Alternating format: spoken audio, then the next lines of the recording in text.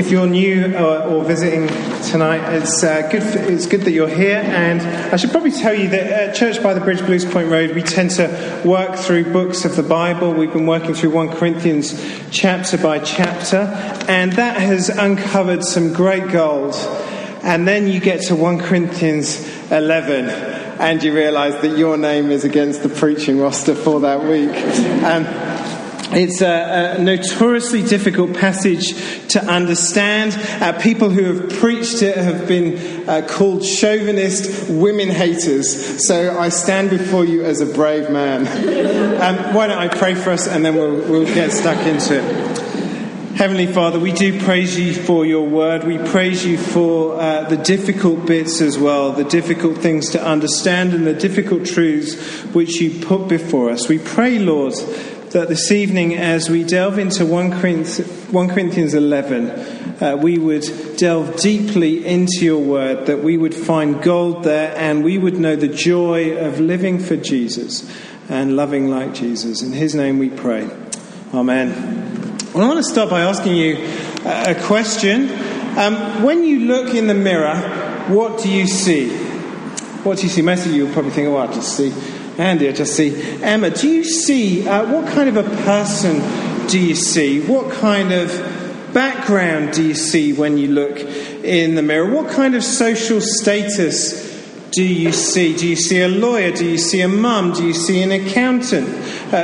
Do you see a few more grey hairs than you had this time last week? I know I certainly do. 1 Corinthians 11, with all its tricky bits, it says to us that the way we view ourselves affects our relationship with God and with each other as we gather as church. Specifically, we've got two big issues here. Specifically, the way we view our gender in God's created world affects the way we view each other and the way we view our God. And the way we view our status as God's saved people affects the way we view God and affects the way we view each other. Those are the two halves of the chapter. The bit about the head coverings and all that, we'll come to that in a minute. And the bit about the Lord's Supper. The head coverings relates to gender. The Lord's Supper relates to our status in the world.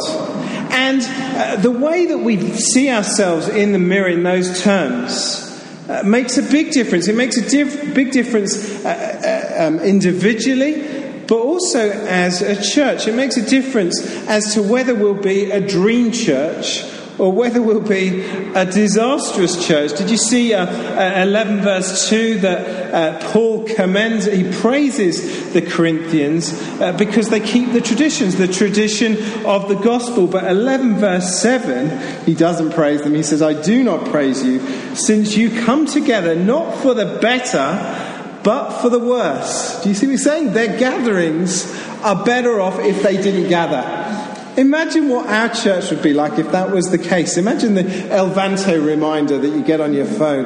Don't come to church tonight. It would be better off staying at home than coming together. You see, their gatherings were becoming a disaster. They've got this warped view of gender and this warped view of their status. And Paul says, I do not praise you for that. They see in... They see in the mirror this warped view of their gender and this warped view of their status. I heard a story this week of two women who were chatting. One was a black American lady, and she was chatting to her friend, and she asked her friend, when you look in the mirror, who do you see? Well, her white friend said, well, I just see Julia, plain old Julia. Why do you ask? What do you see? Well, the woman said, when I look in the mirror, I see a black, lower class, middle-aged woman. And do you know why we see different things in the mirror? She said, because privilege is invisible to those who have it. Privilege is invisible to those who have it. And that's true, isn't it? We are very privileged here in Sydney. We can look in the mirror and we can say, oh, there's Andy in the mirror. I don't put myself in a box because we are privileged in the status we have in our city. But as Christians, we can often be both of those people, can't we? We can be conscious of how the world sees us, what the world sees in the mirror, and we can be invisible to the privilege that we have in Christ. Our world, we do enjoy great privilege when it comes to gender and when it comes to status. We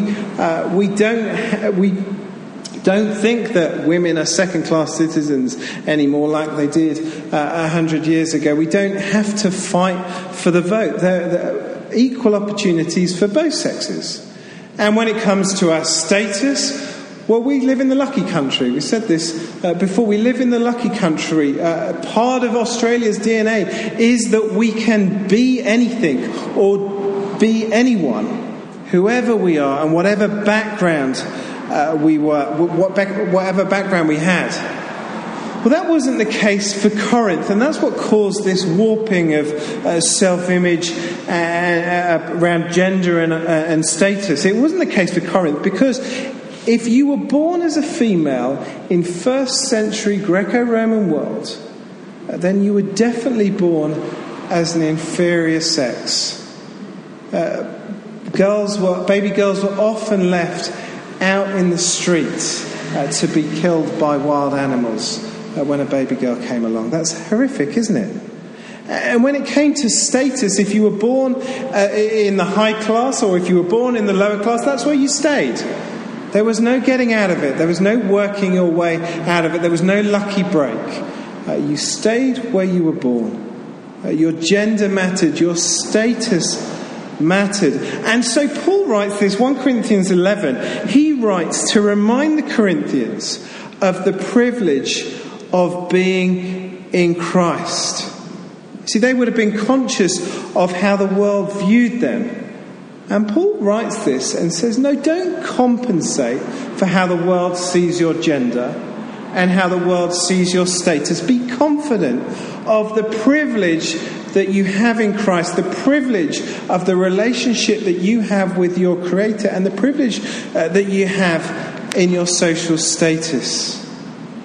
Now, Paul here, with all this head covering stuff, I wonder whether you got angry when you heard 1 Corinthians 11 read out. I know I was chatting to a few people this morning. When I heard it, I was like, did he really say that? Yes, he did really say that. But I don't think he was saying exactly what hit our ears. You see, Paul was being radical with these comments on men and women. He was being completely radical. If you were born a second-class citizen, then when Paul is saying, no, you're elevated in Christ. You're no longer under that class system of male and females.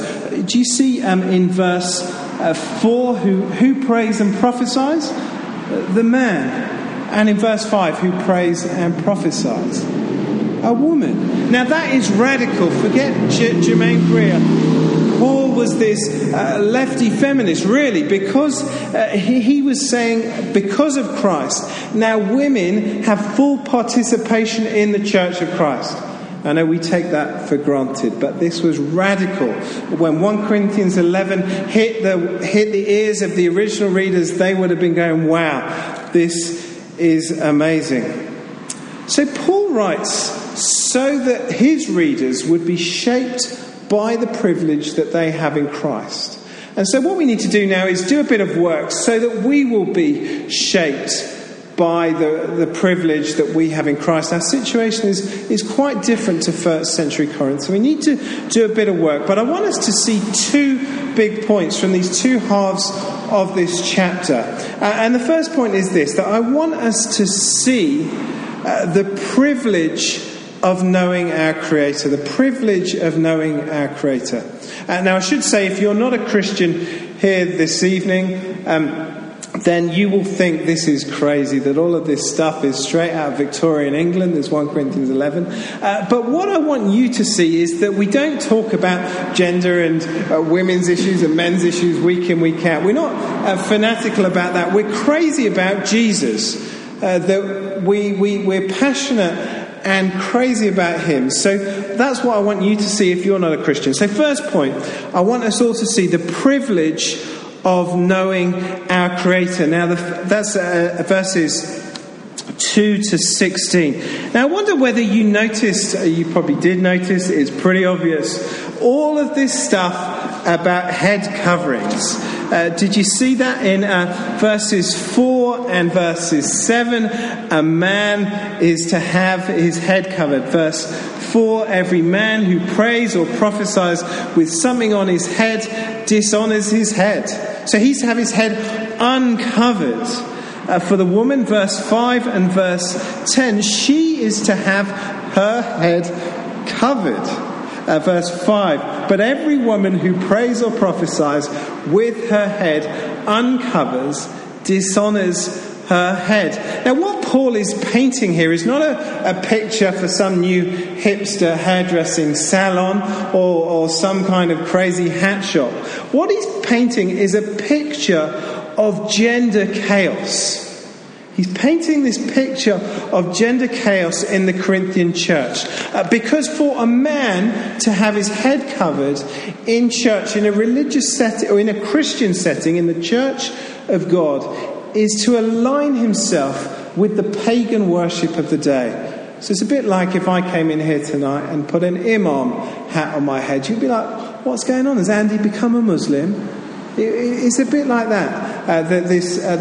For a man to cover his head is to be aligned with the pagan worship of the day. And for a woman to have her head uncovered, well, that was radical and that was gossip worthy, because it said if you had your head uncovered, that you were... If you're a married woman, it was saying, I'm unmarried. And if you were an unmarried woman, it was basically saying, I'm sharking. So it's the equivalent of... Do you have that expression here? That's a Pommy expression. You're sexually available. So for a married woman to walk into a church with her head uncovered, that is to say, I'm on the market. I'm up for a new lover. I'm sexually available. And the same goes for the singles as well. The term man and woman in our passage here can be translated husband or wife, or man and woman. Our Holman has gone for man and woman. I think it kind of relates to both, because what Paul is doing in all of this gender chaos that is happening in 1 Corinthians, he's trying to assert the order of creation. Did you notice verse 3? He's saying that he's trying to assert the order of creation. So he's saying an order that is mirrored in the relationship of the Trinity between God and Jesus and the Spirit, which isn't mentioned here. And in verse 8, he's saying this order is mirrored in God's intended created order. So verse 3, but I want you to know that Christ is the head of every man, and the man is the head of the woman, and God is the head of Christ. What he's saying here is not what our ears immediately hear, that women are inferior to men. He's not saying that. Don't hear me as a chauvinist. Don't chuck cheese biscuits at me halfway through the talk. He's not saying that. He's saying the opposite. He's saying that both genders have this unique relationship in God's intended created order. So man, well, his head is Christ, and woman, her head is a man. He's not saying you are least important. The word for this word head here is describing leadership and authority, and not the bad authority that we know. You know, we've all had bad bosses, or bad parents, or bad teachers. And what he's describing here is a beautiful picture of Christ and God in this beautiful leadership hierarchy relationship. And he says that is mirrored in the created order. So women are not women are not second-class citizens to men. He's saying the opposite. You have a bona fide place in the creation structure, along with every human being. Verse 8, he says, "For man did not come from woman, but woman came from man." He's saying that God created both of us in his image. He's created us equal, but he's created us different. Now that is quite radical, isn't it, in our world? Our world knows that men and women are equal, but our world is losing sight of men and women being different. Charlie, I think, or was it Tara, pointed out in our Bible study on Wednesday evening that Facebook now has 58 different gender options when you sign up for a Facebook profile. I watched a video last week of an American guy going around university students saying to university students, "I am a Chinese woman." And they were going, and he was filming their reaction, and every one of them was saying, "Well, if that's who you think you are, then you are a Chinese woman." And he was doing it to set them up, to show them how ridiculous that is. You see, our world says that we define our gender and that there is no distinction between the genders. I'm conscious that there are people who are born intersex. There are people born with different issues. About 1% of surveys reckon. We need to be sensitive to those people. If people with those issues, if there are people here with gender issues, then you are very much loved. We love you. You are part of us. We are one in Christ. But what Paul wants from his readers is that in the church that we see that men and women are equal but different. Equal but different. Now that is a weird thing, isn't it? That is a weird thing that the world would be offended at if we said that. But Paul says that we are equal but different. I want to just underline that he's not saying that women are inferior to men. Just have a look at verse 11. I love this verse. "In the Lord, however, woman is not independent of man, and man is not independent of woman." It's a beautiful verse, isn't it? Of this harmony that God has created in creation so that we can coexist. This mutuality of men and women needing each other. And that goes, we see that in marriage. Ephesians 5 talks about the mutuality and the created order in marriage. But it also is hardwired into creation and in our church. There is a mutuality between the relationships between blokes and women that exists, and it is beautiful. Paul is saying here that we need each other as brothers and sisters in Christ. We need each other because God has created us equal and different. I've just been thinking around the women who are in my life. Obviously, I'm married to Kim, but I work alongside some beautiful women who are godly and awesome and do stuff that I can't do, and I can do stuff that they can't do. Now, we're not inferior to each other. There is not someone who is better or worse. God has just wired us differently to do different things. And it is a beautiful picture that reflects the beauty of the Godhead there in verse 5, and the beauty and reflects the beauty of creation, which is there in verse 12. Now, I should apply this, but I'm going to pull back from applying it and laying down what we should and shouldn't do, and get you to ask the question to yourself with your friends, perhaps in Hive group on Wednesday or Tuesday night. Ask yourself, how does your gender shape the way you do your Christian life? How does the fact that you are created in the image of God, equal but different to the opposite sex, with a head who is under God, how does that change the way you do your Christian life. I've been thinking about it for myself. What does it mean for me to be the head of my wife, Kim? What does it mean for me to lead her? Well, it means that I take the front foot, that I make sure that I do lead, that I don't do what I instinctively like to do, which is take the back seat and let Kim do all the good, to do all the teaching of our kids and doing everything, really. She's amazing. My wife is amazing, much better than I am at most things. But my job as a man is to lead our family, to lead my wife. And I wonder how that, if you're married here, I wonder how that would work out in your marriage. For those of us who aren't married, and everyone really, how does that work out in a church setting? How can we be the men of church? How can we value and hold our sisters in Christ precious? How can we lead and be the guys? I'm not going to give us answers, but I want us to think about how we might do that and what we need to do different.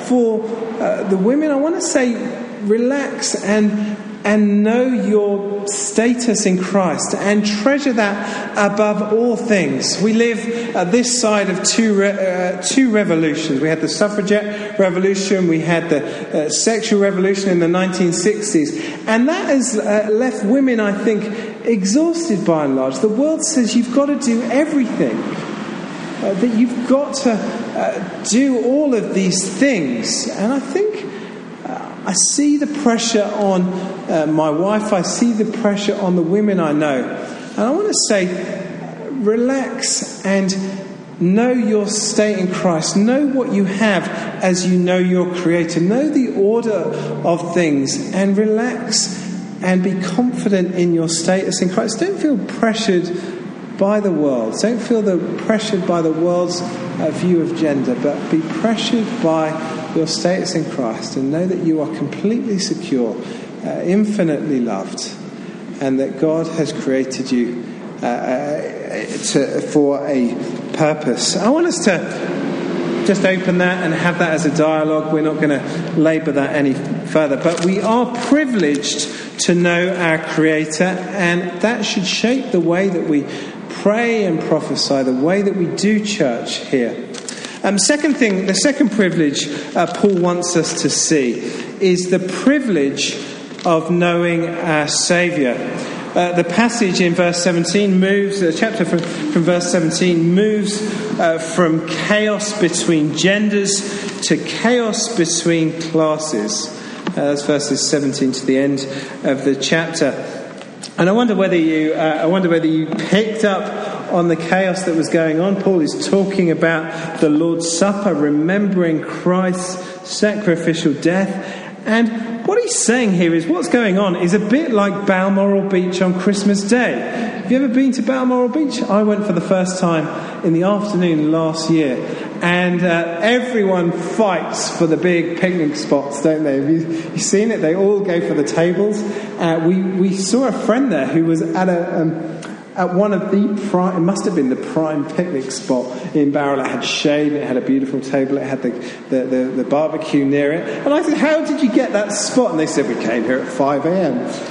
And they got there at 5 and sent someone down, and they got their Christmas Day Balmoral spot. Well, what is happening here in Corinth is a bit like that. Let me read verse 21.